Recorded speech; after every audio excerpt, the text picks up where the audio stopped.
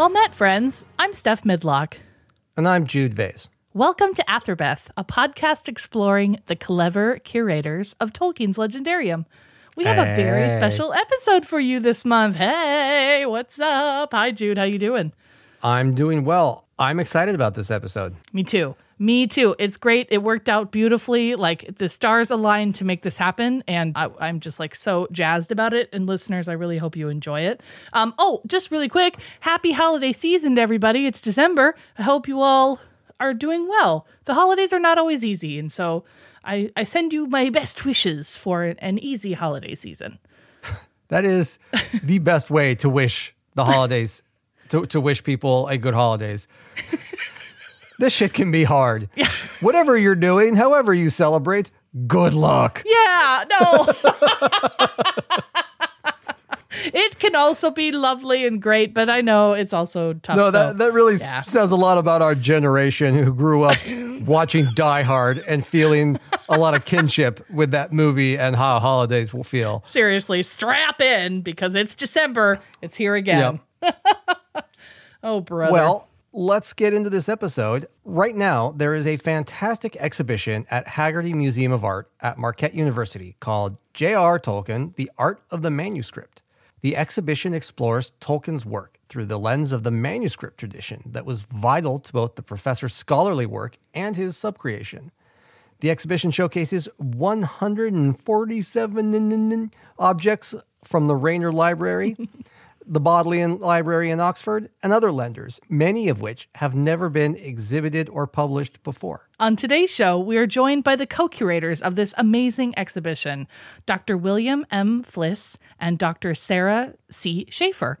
Bill is the archivist and curator of the J.R.R. Tolkien collection at Raynor Memorial Libraries at Marquette University in Milwaukee, Wisconsin. And Sarah is the assistant professor of modern art in the Department of Art History at the University of Wisconsin-Milwaukee. We had the best time interviewing them all about the creation and curation of this blockbuster show. J.R.R. Tolkien, The Art of the Manuscript, is open until December 23rd, 2022, so there is still time to go see it. A huge thanks to Sarah and Bill for joining us. We've got many curatorial paths to tread. So let's begin.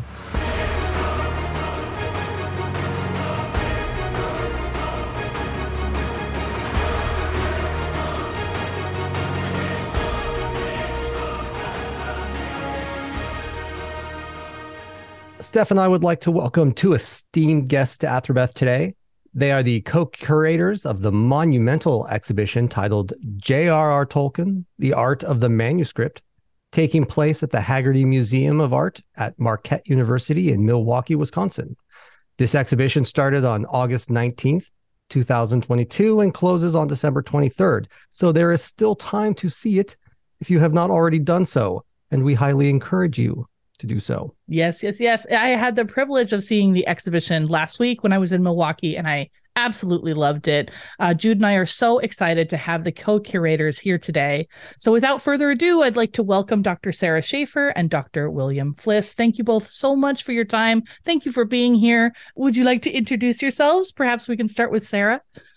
Sure. Thanks for inviting us both to be on the podcast. So as you've already said, I'm one of the co-curators of this exhibition. My normal day job is I'm assistant professor in the Department of Art History at the University of Wisconsin-Milwaukee, so just across town from Marquette.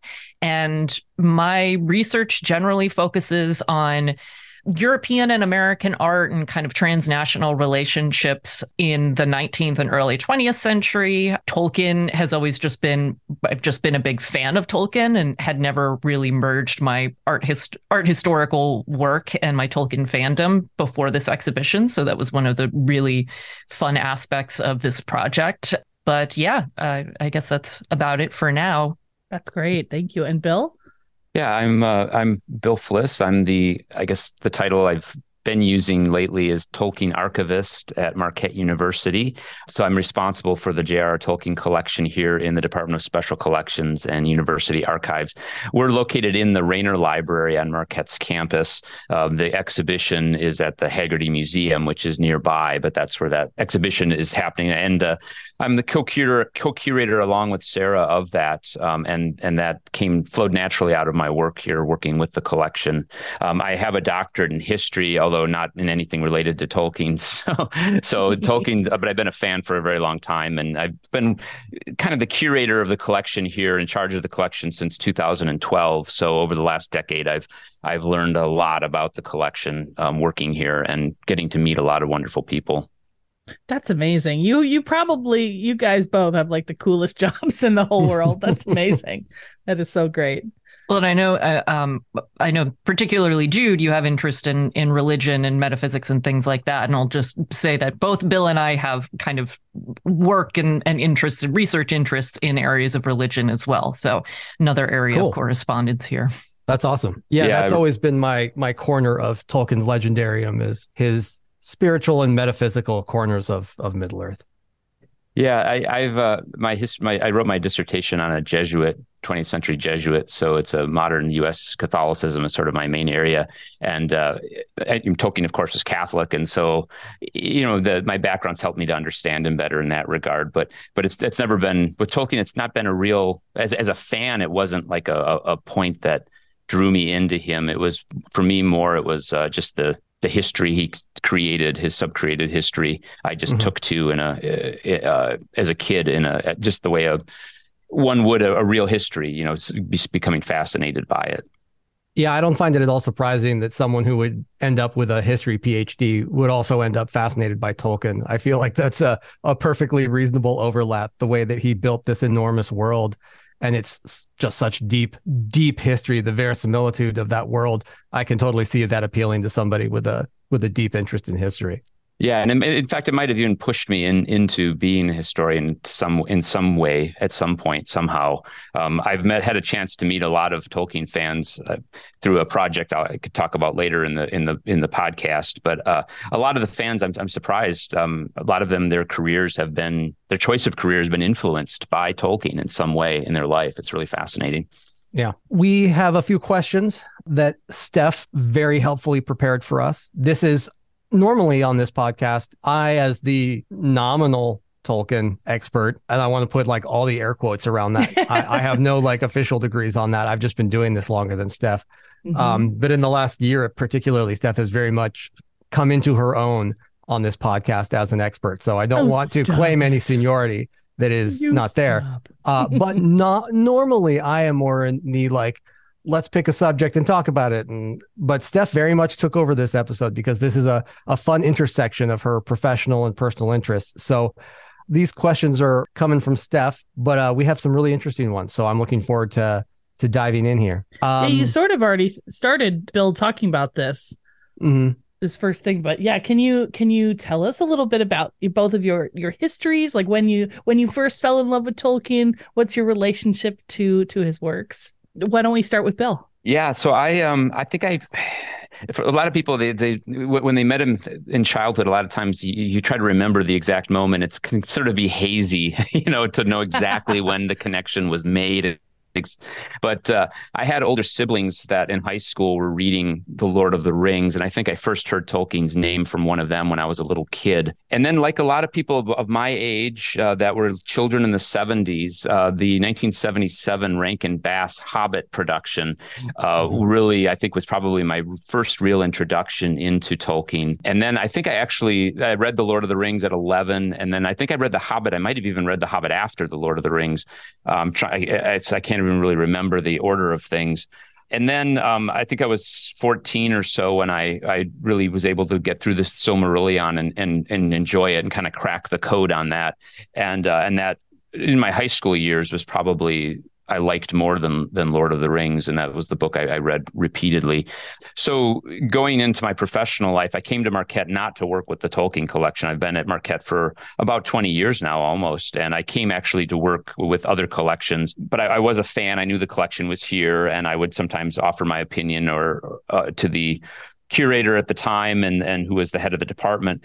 But then that individual left to get a job elsewhere. And so in the interim, I was put in charge of Tolkien. And then it worked out so well that I was asked to remain permanently working with the collection. And so that's kind of how I ended up here. That's amazing. That's the coolest thing ever, right, Jude? Yeah. When Steph was describing the collection and the exhibition to me, I was like, that's like your dream job. Yeah, that's the coolest thing ever. Yeah, it's that's great how it just sort of came together for you. That must have been very exciting to have it just sort of work out very, very much like not coincidentally, but like just a correspondence of cause that it just worked out. Yeah. It's a lot of people will tell me that it's like the greatest job in the world and that they're very envious of it. I mean, it has its moments for sure. It also has its stresses. And, to be honest, it's kind of a double-edged sword in some ways because I like it a lot, but it's also work in a way. And so when something becomes work, there's the stress involved with it and the anxiety and then the workload and the projects and stuff, which at the end of the day, I usually when I go home, I don't do Tolkien things in the evening. I do things entirely different because I'm kind of, I don't want to say sick of it, but just need to step away from it. Yeah. Context switch. Yeah, absolutely. Yeah. Oh, that's interesting. I didn't think about that. Oh, man. And Sarah, what about you? Can you tell us a little bit about your history with Tolkien? Yeah, I definitely was aware of Tolkien from a very young age because he was one of my dad's favorite authors as I was growing up. And I remember us reading, I don't think we ever finished reading The Hobbit together, but started reading it together very often. I mean, he would read Lord of the Rings once a year, maybe every other year. So seeing his copies like on his nightstand, that was a very familiar image for me. My sisters read the books in high school, and I tried reading the books a couple times in high school, tried reading Lord of the Rings, and just for whatever reason, I wasn't really at a big reading phase in my life. And a big turning point for me, honestly, was seeing the Peter Jackson films when I was in college. And, I think between Fellowship coming out and Two Towers coming out, I read them all through twice and, became a huge snob in that interim time period. But, it was kind of always nonetheless like in the ether for me. It was, it was like Tolkien was always there. And again, I've reflected since then and in the process of this exhibition on how I kind of came to art history as a potential career path right around the same time that I really started to embrace Tolkien, but it never occurred to me in college or in grad school to consider like a dissertation related to Tolkien. And once I finished my dissertation, I tried to orient my research back in a way that could kind of get me in that realm. And when you think about the people who are big Tolkien scholars in history or literary studies, they tend to be either people like Verlyn Flieger, who focuses more on kind of 20th century literature, or someone like Michael Drought, who's a medievalist. And I'm actually neither of those things. I work on the 19th century. So I got interested in kind of illustration studies and thinking about the kinds of things that would have informed a lot of Tolkien's work, the emergence of a visual culture of like Northern mythology in the 19th century and how that develops out of Romanticism and things like that. So there's a lot of that and that kind of ended up in the exhibition, particularly in a lot of references to William Morris. But it was really just the serendipity of getting a job in Milwaukee. I mean, I've said this to Bill before, but like, if I weren't an art historian who happened to be a Tolkien fan, who happened to live in Milwaukee, I would not have been able to do this project. And, it helps one remain humble in with respect to something as massive as this, and I'm very, very lucky to have a friend and collaborator in Bill who, embraced my potential coming onto the project from early on. And we've had a brilliant working relationship ever since then. And that's, we have certainly had our moments of struggle, but I don't think it's ever really been with each other. It's just been with like things that we couldn't control in the process. Yeah, totally. Yeah, it's never. It's almost. I think that this collaboration with Sarah has almost spoiled me for all future collaborations I do because we got along so well, and I don't think there was ever any point where we were really on different pages. Yeah, any sort of anxiety or headache or worry that we've had about the collection has all been external to us. Oh, that's really helpful. That really dovetails nicely into our next question, which is like, so how did J.R.R. Tolkien, The Art of the Manuscript exhibition, how did this come about? How did this collaboration start? I guess I could start out here with that. This question's been asked before, and I find myself now like constructing a narrative, and I feel like a historian. Like I'm creating a narrative of what occurred. I don't know if it's exactly what occurred, but it's the narrative I'm creating. And Sarah can correct me if I'm wrong on it. But the original idea for it didn't originate with me at all. It originated rather with my dean at the library, Janice Welburn, and then Susan Longhenry, who is the director of the Haggerty Museum. And an important thing, contextual piece of information to know, what some of your listeners may know, is that we are really the fourth of 4 major Tolkien exhibitions that have happened in the last few years. There was Tolkien Maker of Middle-earth in Oxford in 2018. And then in early 2019, there was the Maker of Middle-earth, a version of it that was shown at the Morgan in New York City. And then in later 2019 into 2020, and it closed right before the pandemic hit, thankfully for them, it was the great Tolkien Journey to Middle-earth at the BNF in Paris. And Marquette was involved in each of these shows. We loaned items from our collection for them. And it was in the wake of the BNF show that Janice and Susan came up with the idea that they wanted Marquette to do an exhibition.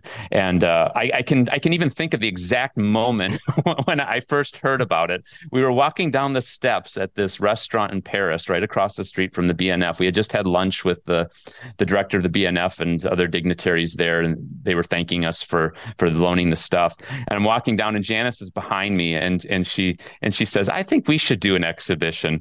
And I have to admit, I don't know if I wasn't facing her at the time. My back was to her, and I think I might have actually rolled my eyes slightly when she said that, because my first thought was, "Gosh, do you know how much work that is, or what that means?" But they were pretty adamant about doing it, and so I kind of got tasked with really making it happen, in the sense of trying to come up with an idea for it, and then also leveraging all the relationships I've been able to make with the Tolkien estate, particularly and the Bodleian libraries at Oxford, to try and get something planning going on it. And we had some initial meetings batting around different ideas of what it might be. I mean, we certainly didn't have the resources to do shows on the scale or that are like Maker of Middle-earth or Journey to Middle-earth. I mean, those were very broad. The Oxford one was very biographical in focus. The BNF one was incredibly expansive. It was, I think, designed in large measure to introduce Tolkien to a French audience that maybe wasn't as familiar with him as Anglo-American audiences are. And we weren't going to do something like that. So ours had to be kind of focused. And I'm an archivist. I've never been involved in a museum exhibition in my life. So to just be like, "Oh, you're the curator of this," was kind of ridiculous. And I think they realized that. And so it was always going to be that I was probably going to partner with Amelia Layden, who is the curator of exhibitions at the Haggerty, on this. And Amelia is a wonderful person. And she sort of became like the project curator of this, sort of like the project manager of the exhibition. And it's been other than working with Sarah, I think working with Amelia has been like one of the greatest joys of this whole project. But Amelia is knew nothing about Tolkien at all, and it really you needed sort of help from somebody who kind of could come at it from the more art side of things and who knew Tolkien well. And that's kind of where Sarah came in. I don't know if, Sarah, you want to just cut in and tell the serendipitous story you have. Yeah, sure. And just as a side note, there is a story I want to tell about our art historical connection and Tolkien, because Steph and I have a mutual contact, and I have a story that you'll appreciate about that. But it's off topic. I just want to remind myself or put out there that it's something I need to tell you. But yeah, so I had worked with Amelia previously on a very small show at the Haggerty a few years ago, and then in January 2020, I was in a meeting with her and some other people related to a different project.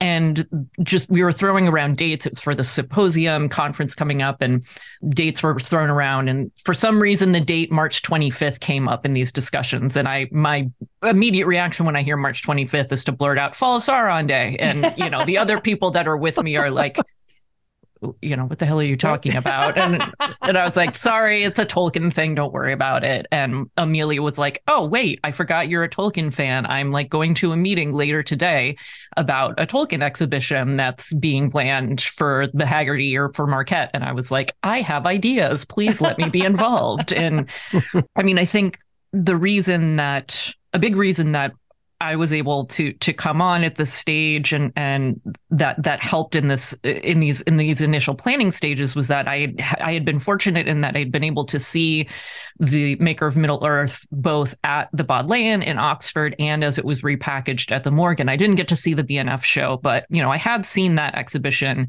in two forms. So, and even though I'm not a curator by trade, in my day-to-day life, I do have some curatorial experience. So I think I'd always had percolating in the back of my mind after seeing that exhibition multiple times, like, and being in Milwaukee and knowing that there was the archive here, what would I do? I don't think I had sort of consciously articulated any thoughts, but just, kind of had in the back of my mind. It wasn't difficult to adapt thoughts that I already had to a project that was already, being formulated. So when Bill and I met for the first time to talk about the possibility of my coming on, we had met once before. So Bill does these periodically public viewings of some of the manuscripts in Marquette's collection, like highlights. And I had gone to one of those viewings. When was it, Bill? 2018? 17 or 18? I think 17, yeah. Yeah.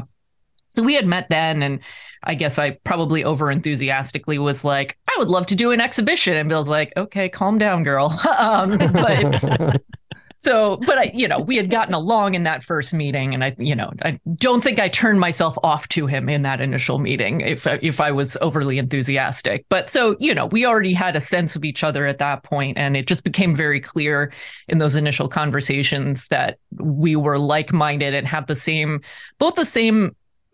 I think importantly, the same concerns in our minds in terms of putting something like this together. Like, we were both very attuned to the fact that there had been these big exhibitions that were, monuments and real achievements and things we really expected and respected and admired.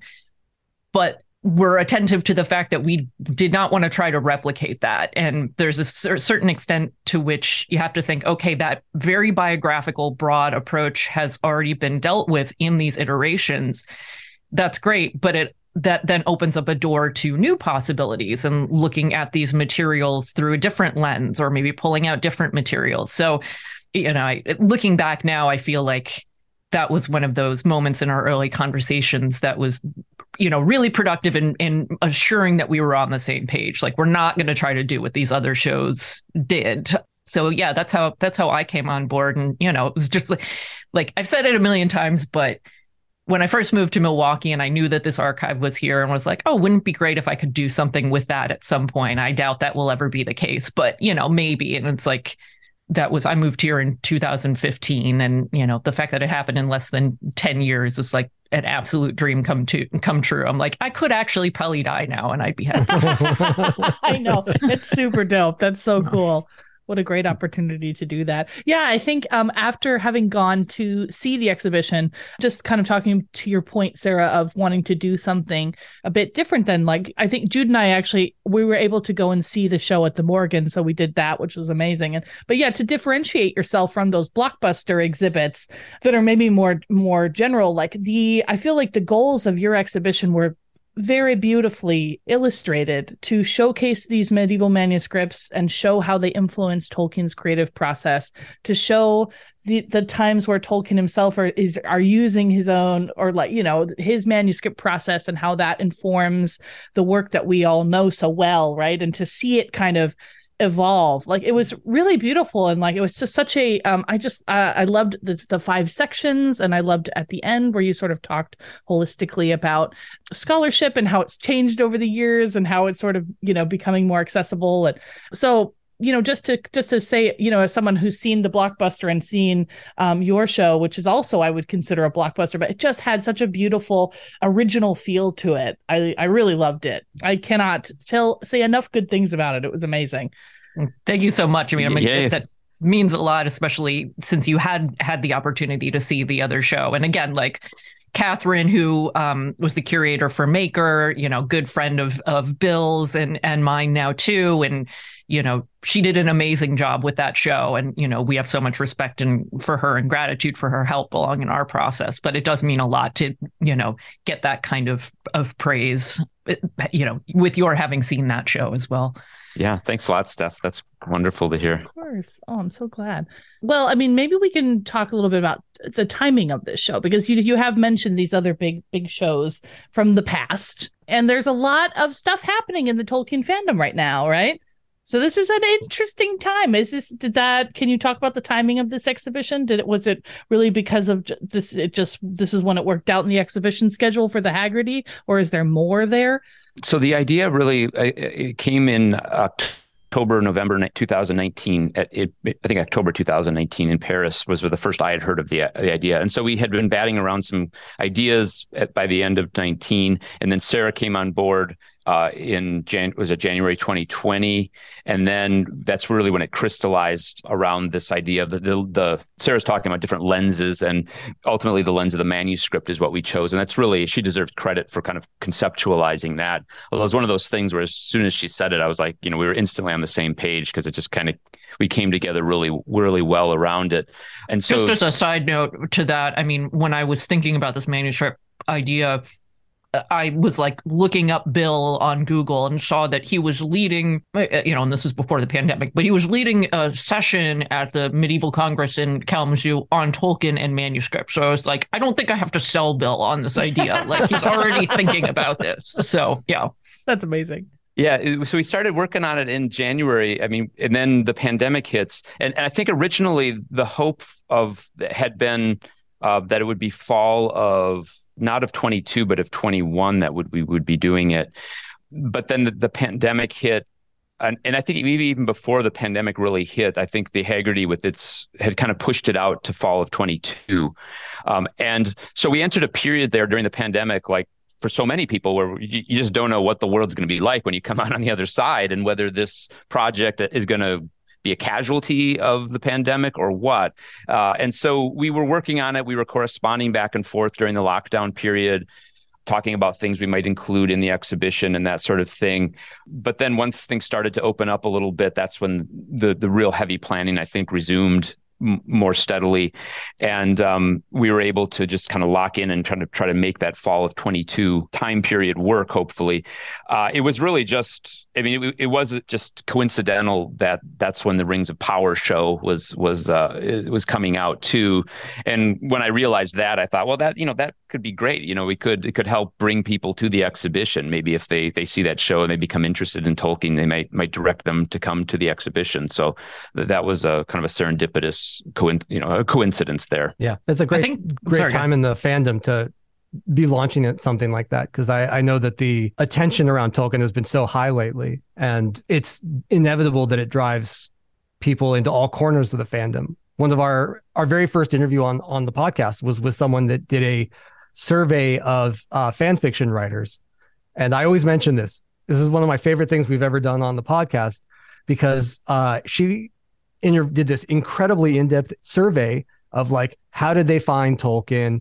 What did they do how did they find Tolkien? How did they first get engaged? And then where did they go in Tolkien fandom once they got engaged?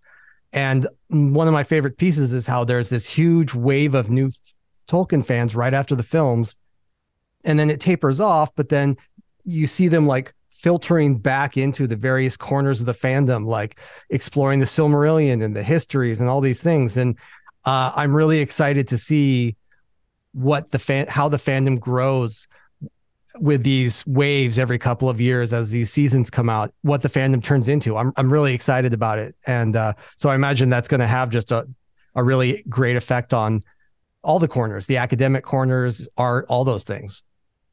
Sorry, I just had to flash my left forearm Tolkien tattoo as I saw your left forearm tattoo.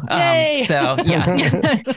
Yeah. And I think just one thing that might be interesting for us to talk a little bit about, and I don't think it's something we've talked much about in other interviews, so, kind of a feature of this one, which is just like, this was a really interesting time in terms of how the dynamics with the Tolkien estate actually changed. And Bill can definitely speak to that more than I can. He has a closer relationship with the estate. And I would say a lot of the success of the exhibition is due to his sensitivity to the politics and the dynamics of that institution. But another kind of just weird thing that happened in terms of timing was that first meeting that Bill and I had together was like, I found out later that day, and Bill actually find out right after our meeting that Christopher Tolkien had passed away. So, that was just like right at the beginning of that. I mean, it had happened not that day, but that's when it was announced. And I'm sure you're well aware, and many listeners are well aware of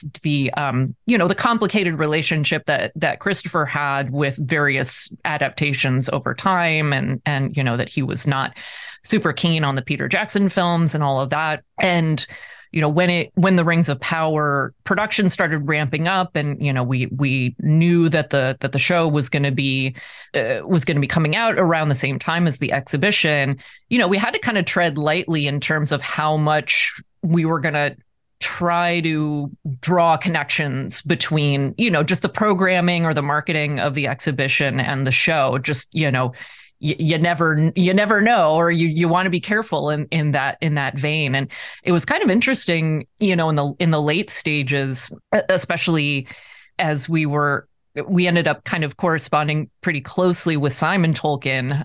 He's one of the directors of the estate. He was initially planning on giving remarks at the opening of the exhibition and didn't end up able to actually come because the opening was the same week as the premiere of Rings of Power, a little bit more high profile, and he was a consultant on the show. And, but the remarks that he prepared were really wonderful. You can watch them online, and they're actually going to be reproduced. The text of them are reproduced in the second printing of the exhibition catalog that's going to be coming out soon. So that's awesome. Very exciting. But, it's just, I think that the death of Christopher, which of course, everyone is saddened by. Everyone who's a fan recognizes how much of a role he had in the shaping of scholarship and continuing work on his father's legendarium.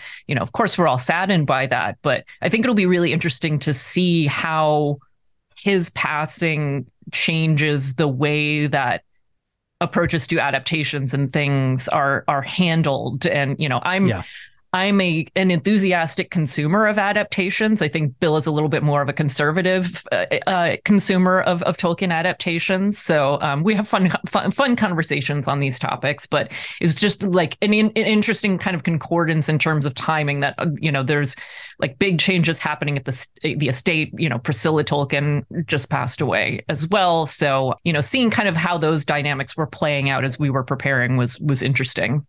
I can imagine. Yeah, you can certainly. I don't think there's anyone in the Tolkien world who has heard of Christopher Tolkien that would not acknowledge that they have, there's no amount of respect for Christopher Tolkien that is enough, while also acknowledging the extremely complicated relationship he had with anything other than the publishing of his father's works, which was very much, I think, the only thing he was interested in with regards to his father's works. And I think it's been very interesting to see how that's evolved over time in general. And particularly, I think it's the last couple of years with the estate getting more open is exciting, depending on how you feel about adaptation.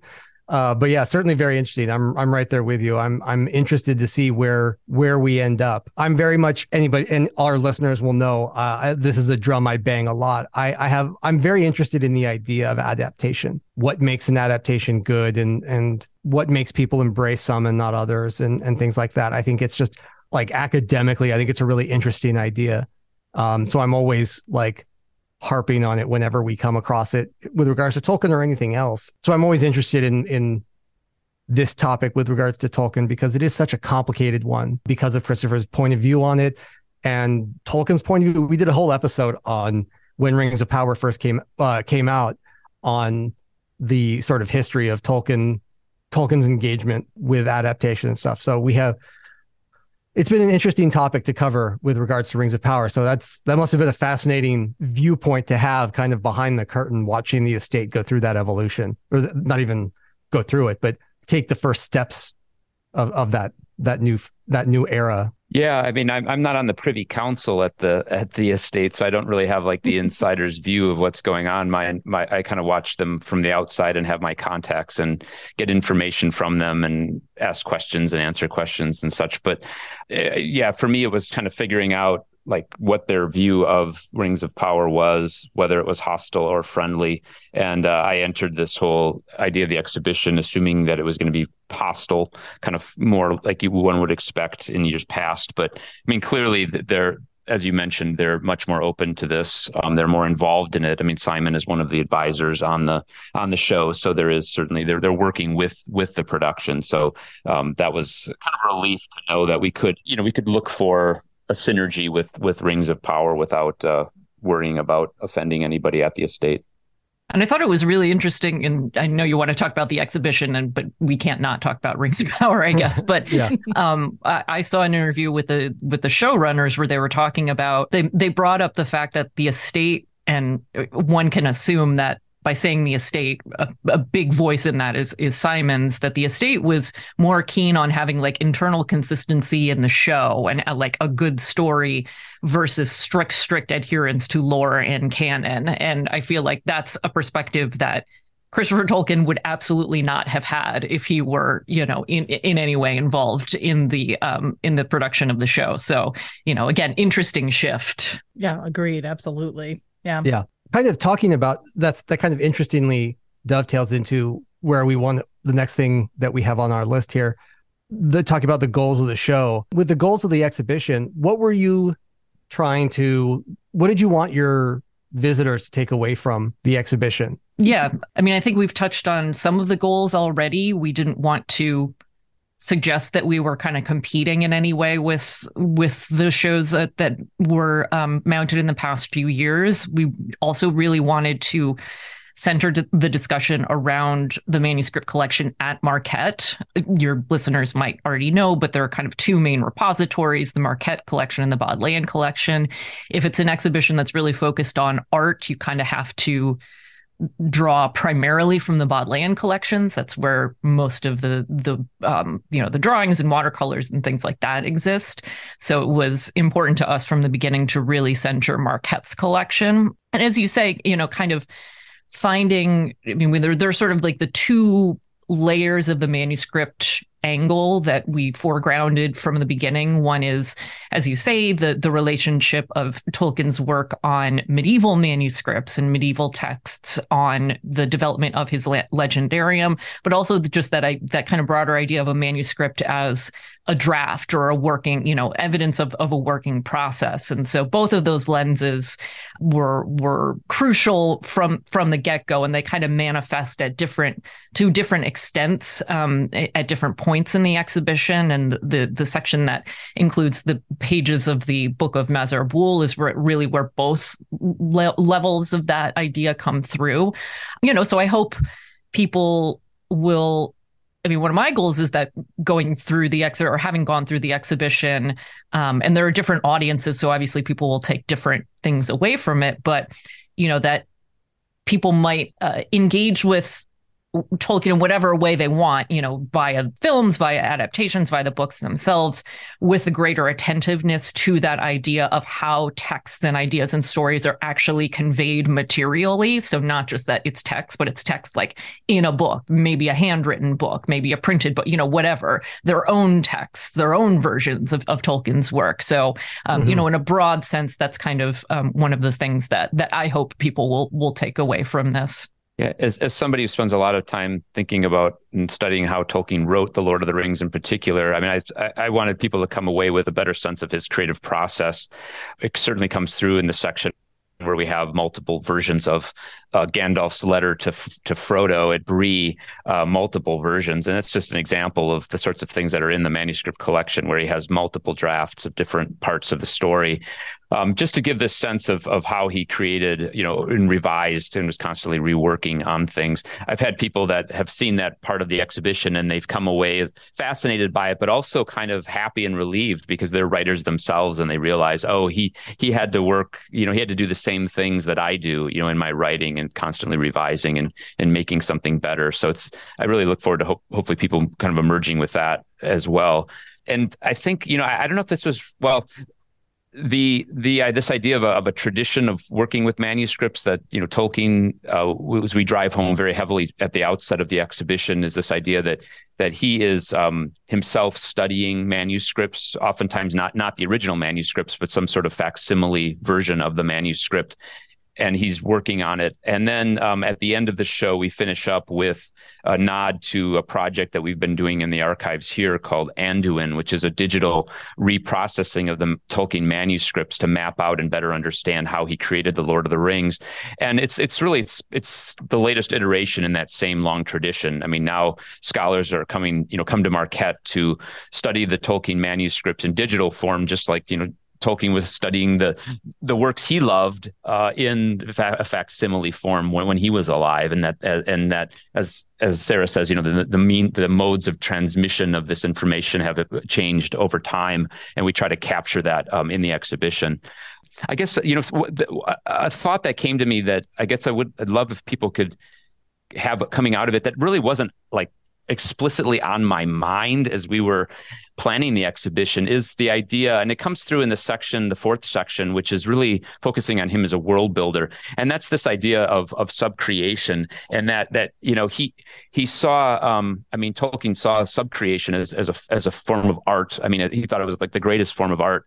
And, subcreation can involve paintings, it can involve music, it can, and so in a way, I hope maybe people can come away from the exhibition almost with a little more expanded idea of art, a subcreation, that it can include a manuscript is because I've had people ask me, well, what's really artistic? What's the art of the manuscript? And thinking that through, I think it hopefully art kind of expands the idea of what art is, that it can involve these manuscripts being brought in alongside the beautiful paintings that we have, particularly in the last section of the exhibition, as people are getting ready to leave the experience. That it all together kind of is a beautiful art that he's creating. Mm-hmm. That's so well said, Bill. I noticed the day after I came, or the Saturday after I was there on a Thursday.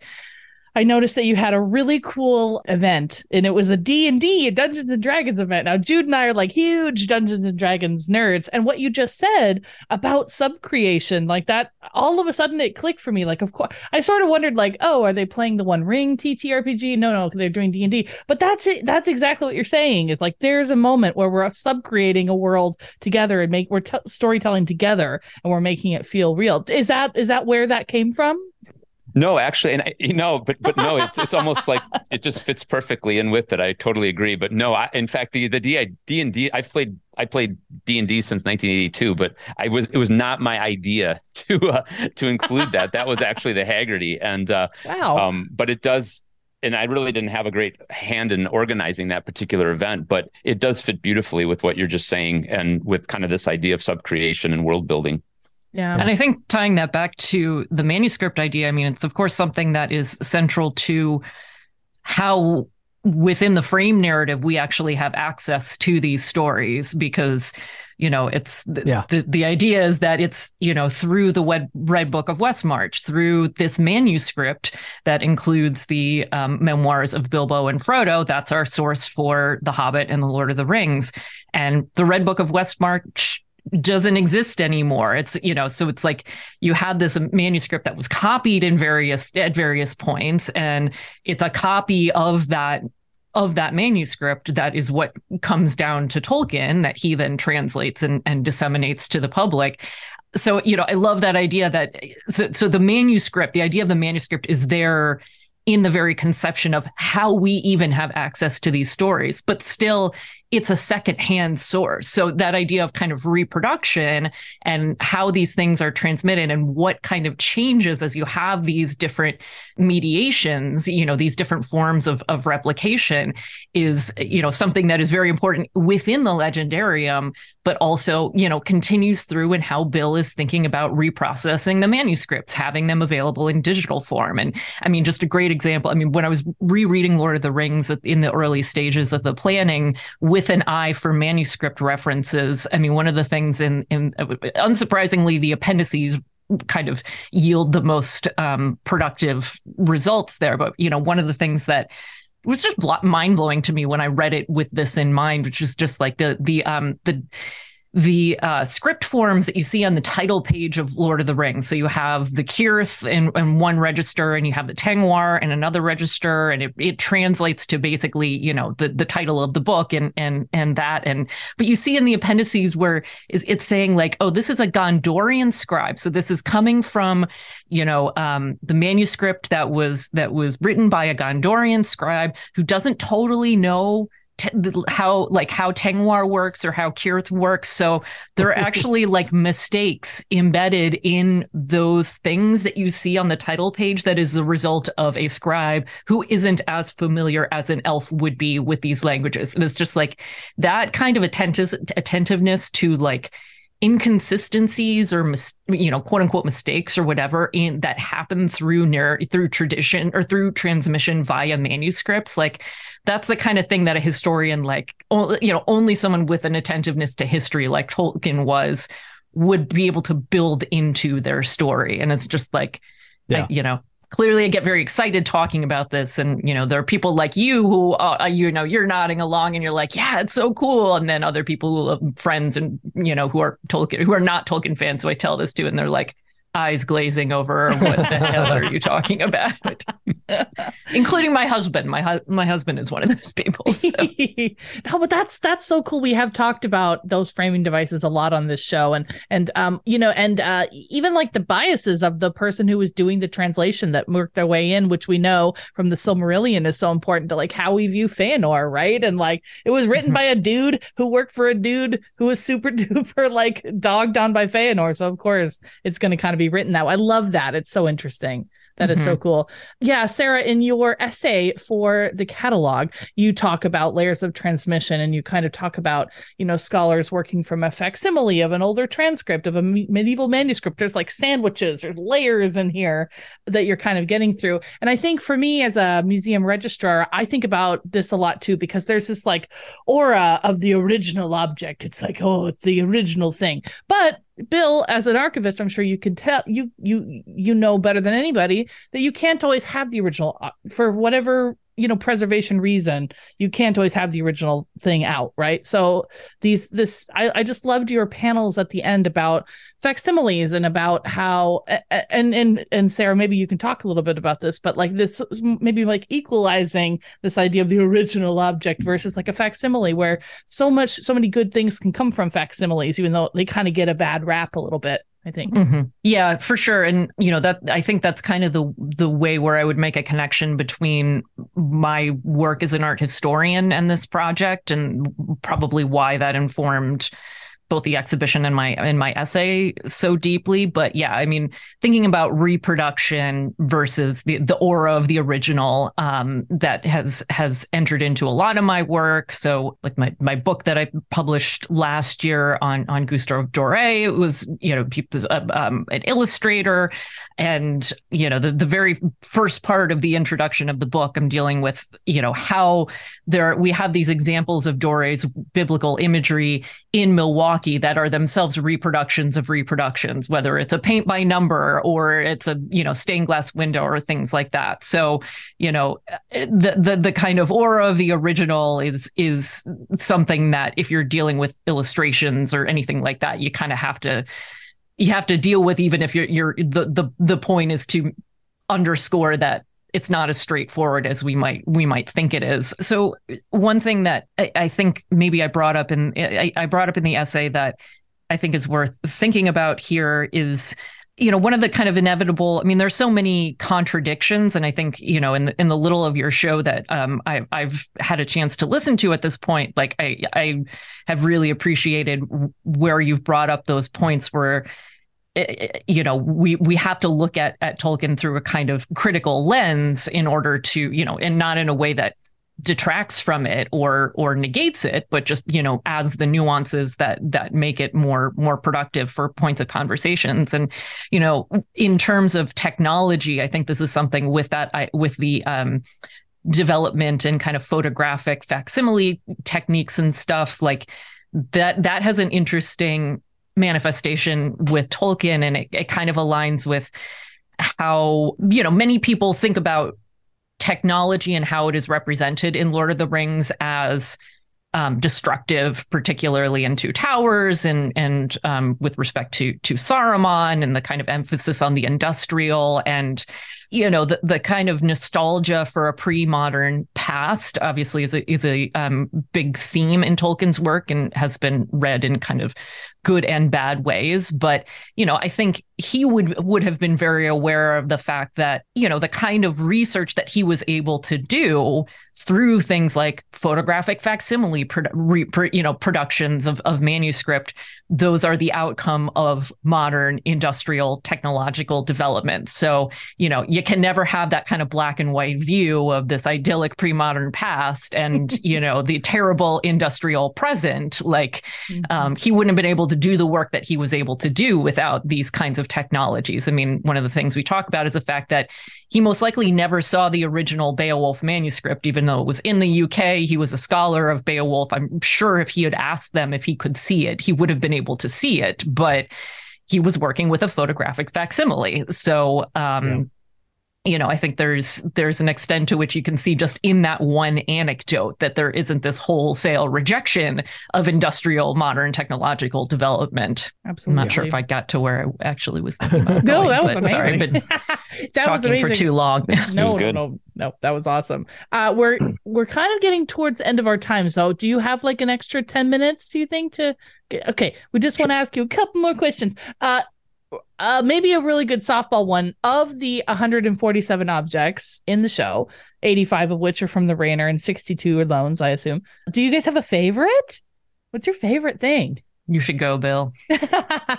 It's since it's opened, it's bounced around to a bunch of different things. It's actually sometimes it's like something from the Baudelaire, and I think, oh, I love that one the best, and then I think, oh, I think of something that we used in our, put out in our from our collection. I guess where I would settle now with that question is an item which actually comes from our collection, and that's a little scrap. There's a typescript of the chapter, the last debate from book 5, where it's a typescript, but on the verso is a handwritten little bit of text that Tolkien has done, and it's this strange fragment concerning a character named Guthrond, and he doesn't appear anywhere in the Legendarium, and it's written in a very high style, and it seems to be that Aragorn, who is referred to as King Elessar, is passing judgment on Guthrond as though he's sort of I don't know, he's a miscreant in some way, and he's being judged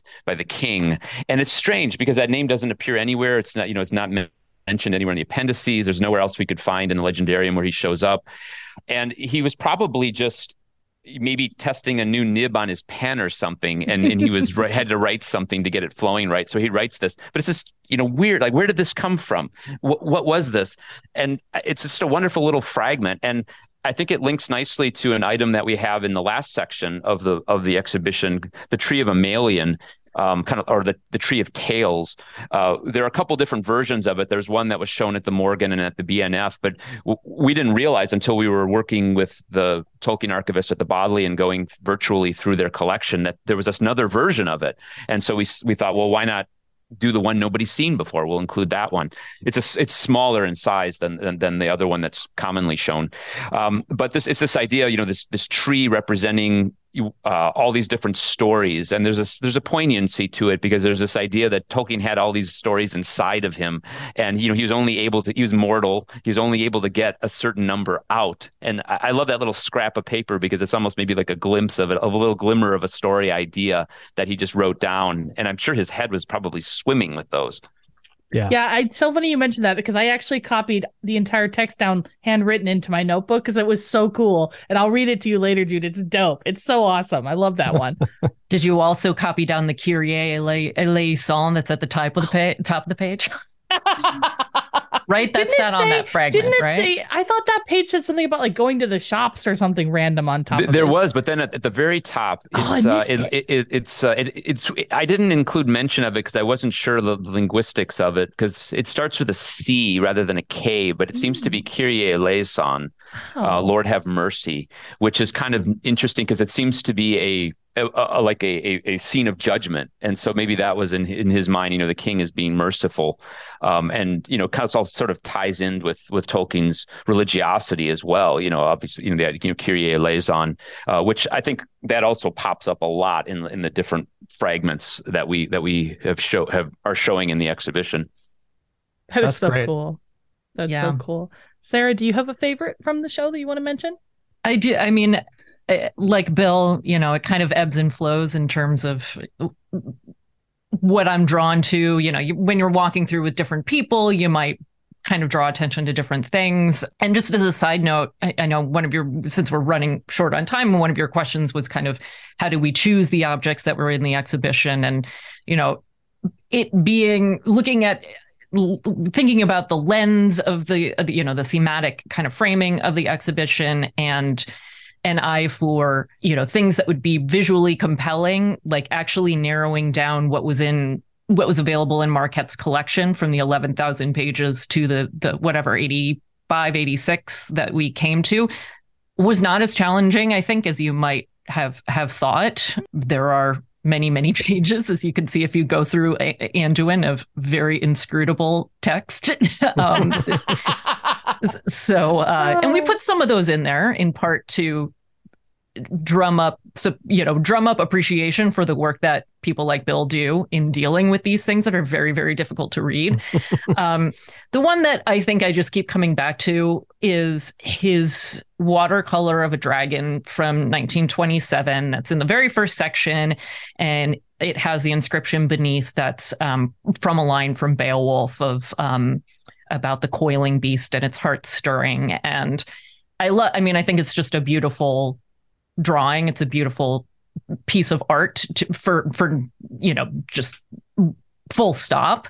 I really like the way that it ended up being situated in the exhibition space because it's right next to the first case, which includes a lot of Beowulf material. And then on the other side is a case with some facsimiles, including the M.R. James edited facsimile of a Cambridge bestiary. And the spread we include has coiling serpents. So you get that connection to the medieval text, but also imagery from the Middle Ages that he would have been familiar with, and in some ways is replicated in that watercolor. But it's actually, for me, I often draw attention to it when I'm walking people through the exhibition because I think it's a real testament to his qualities as an artist. And he had a really inventive way of representation. And it's something that's actually, for me, prompted a kind of ongoing research project. So I'm kind of in the early stages coming out of the exhibition of an article I want to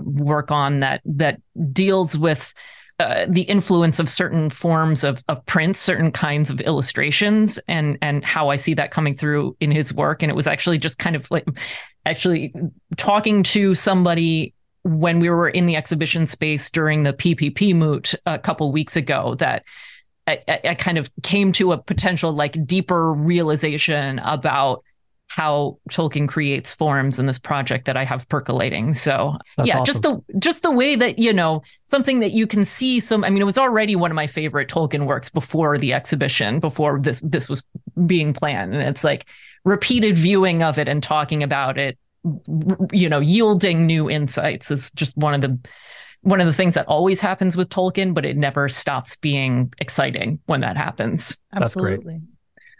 Bill, do you think you can talk a little bit here kind of at the end? I'm sorry that we've relegated this part to the end because it's so interesting, but can you talk a little bit about your work with Anduin and like the crazy amount of work that you've done with that, and also maybe touch as well on your oral history collection project? We'd love to hear about that. Sure. Yeah. Happy to say a few things about that. Yeah. Anduin, that's a project that's been really in the works since 2014, 2015 is when I first conceived the idea. And that's for a digital reprocessing of the Lord of the Rings manuscripts in particular, although we're building a system which can accommodate The Hobbit as well, Nice. and Farmer Giles and the Mr. Bliss material we have. But it really was, the genesis was with the Lord of the Rings. And it's an attempt to reprocess and understand better how Tolkien wrote that work. And because the history of the manuscripts is such that they came to us in different groupings. There was the original grouping we received from Professor Tolkien in 1958 is when they arrived at Marquette. But then his son Christopher sent additional groupings of manuscripts over the course of from 1987 through 1996, I believe, 1997. As he was writing the history of Middle Earth, when he would finish one of the volumes, he would send the manuscripts related to that volume to join the material here at Marquette. And they've always lived separately, like sundered from one another. And what has needed to happen for decades now, and it's been talked about since like 1990, was a reprocessing of the whole collection to integrate all these manuscripts and understand how they fit together as pieces. And so relying heavily on Christopher's work in History of Middle Earth, we began a process to map out the collection and all the different portions of the collection and figure out how they relate to one another.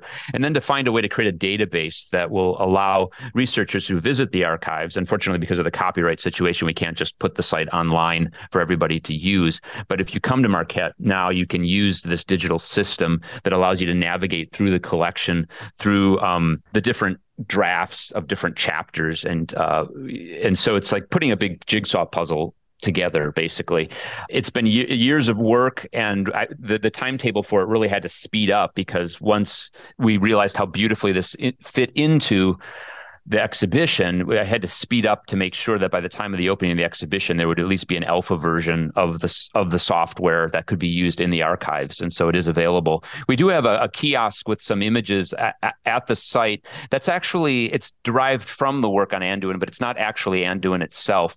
What we do there, so if anybody comes to the exhibition, what you'll find near the end in the interpretive space is a large touch screen, which you can go in and you can explore the origins of some famous quotes from the Lord of the Rings.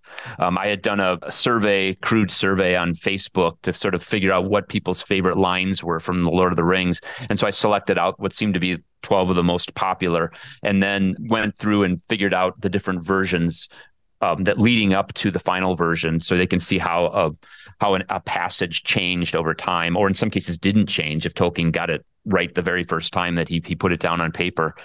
But that's a reflection of some of the bigger work we're doing with Anduin. So the goal really is to open up the manuscripts to further research by researchers who come to Milwaukee. And the way we've organized it and the fact that you can work with it in this digital format, my hope is that it makes working with the collection easier and will expedite work. So like something that would have taken a person a month to sit and work on could now be done in a week. That would be my hope out of Anduin.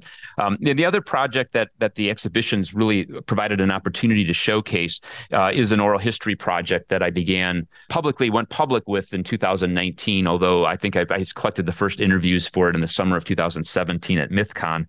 But it's an attempt to capture just brief 3-minute testimonials from Tolkien fans explaining how they met up with his works, why they're fans, what Tolkien and his works have meant in their lives. And it's really an attempt to fulfill a mission that we've had here at Marquette, and that's to document the fandom as well as the actual manuscripts and writings of J.R.R. Tolkien. And there's been, in the wake of, really with the internet age, there's been just a proliferation and explosion of fan, access points. I mean, your podcast being a great example of one of them. There's no way to document everything out there. And so I came up with this idea to try to capture these interviews. The goal is very grandiose. It's 6,000 interviews. So I built it around this sort of idea of creating a host of fans. It's in the same number as the host of Riders of Rohan that Theoden leads in The Lord of the Rings. So one So fan cool. for each of the 6,000 riders.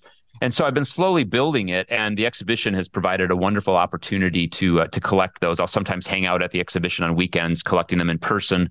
Alternatively, people who come to the exhibition will see a poster where they can capture a QR code, which would allow them to go online and reserve an appointment with me to do their interview. Basically, sign up for a slot, and then we meet on Zoom, and I collect it that way.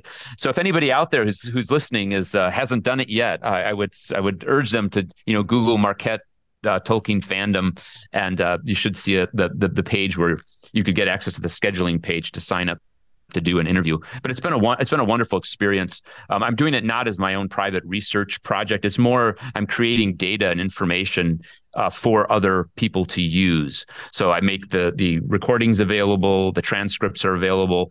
And then also I put the information, the transcripts, and then the demographic information, age, gender, location, into a data set, which people can download from Marquette's institutional repository, and then just play with the data, text mine it, just do whatever they want. I think there are a number of projects underway using it where it is right now. I know of some scholars, computational linguists, that are already working on it. And so my hope is that it'll be a rich source of data for studying the fandom and how Tolkien's been received by fans over the years. And getting back to the Rings of Power show, this idea, Jude, you were talking about your excitement about how there are these waves of fandom that come, like, for example, in the wake of the Peter Jackson films, and then wondering whether the Rings of Power will have a similar wave. I'm very curious to see if that gets reflected in the project for collecting the oral history interviews, whether there are interviews that will be coming up from people that really didn't know Tolkien until they started watching Rings of Power, and that was kind of their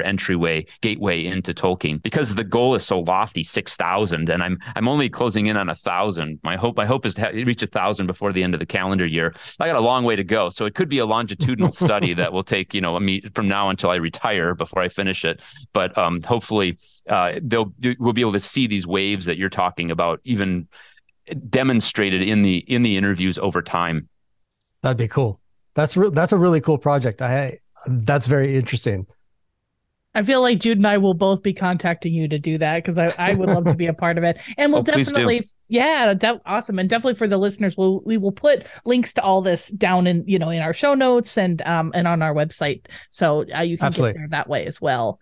This has just been so awesome. Thank you both so much. I have a million more questions for you, so I wish we could talk forever, but you're both the best. And this has just been so wonderful. So I just want to say thank you again. Yeah. Thank you so much for coming on. This has been a fascinating interview for me, someone not in academia or museum collections or anything like that. It's always interesting for me to look in on Steph's world and learn something new. So this was a fascinating interview for me. Yeah, thank you for having us. Oh, yeah. Thank you. Of course. Can you tell our listeners about maybe any upcoming projects that you have that you want to plug, or maybe where they can find you on social media, or where should they go to learn more about you and what you do? I'm on Twitter at Sarah C. Schaefer. It's SarahCschaefer. I also have a not very well maintained webpage, but I'm around the internet if you Google me. Right. I actually have no writing commitments on my calendar, which is the first time in years that has been the case. So that's what I'm excited about. Enjoy it. Yeah. That sounds great. Oh, thank you. And what about you, Bill? Yeah, I really don't have much of a social media presence. I guess I'm just of that generation that hasn't embraced it as fully as some people. I did create a Facebook page for the collection, although I'm not very good about posting regularly on it. But that would be somewhere to get new information or updated information about what's going on. I really don't have a personal Twitter presence or anything like that. In terms of projects, the fandom oral history one is certainly ongoing. That will keep going for a while. A very Tolkienian project. It's about about not despairing. Keeping your hope up that you'll reach the end of the journey. You will. It'll take me a while. So that's been a major one as well. I don't know of really any other Tolkien related major projects on the horizon other than continuing work with Anduin to improve that, because like I said, we just have an alpha version and we're developing it further, and there's still a lot more work to be done with it. Well, if you need any beta testers, I feel like Jude and I would love to just come on out there, a little cheeky, take a look around. That would be great. I'll keep that in mind. Yeah, right. Well, again, from the bottom of our hearts, thank you so much, Sarah and Bill, for being here. You are the best. This is awesome. Yeah, thank you.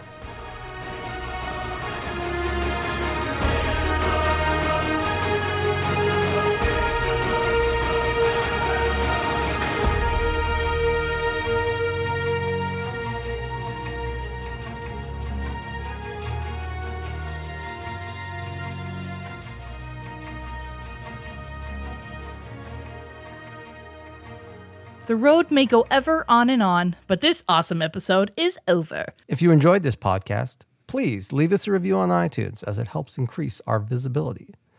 You can find us on the web at www.podcast.athrobeth.com. You can find the show on Instagram at athrobeth_cast. And Twitter. If Twitter still exists in December, maybe you can find it. Oh, I boy. don't know. I know. I can be found at Aromatic Jude on all social media platforms. I don't know. Co-host, Tumblr, Twitter, again, question mark. Steph can be found at The North 4. Producer James, who edits our episodes and makes us sound so good, can be found at Jay Pearson. Thanks again to our guests, Dr. Sarah C. Schaefer and Dr. William M. Fliss. Sarah can be found on Twitter at Sarah C. Schaefer and on her website, www.sarahcschaefer.com. Bill can be found on the J.R.R. Tolkien Fandom Oral History Collection website. We'll put the link to that in our show notes. Title music is Lord of the Devil Rings by Pony Music, courtesy of Pawn 5. Thanks for listening. And happy holidays. Yay! Yay!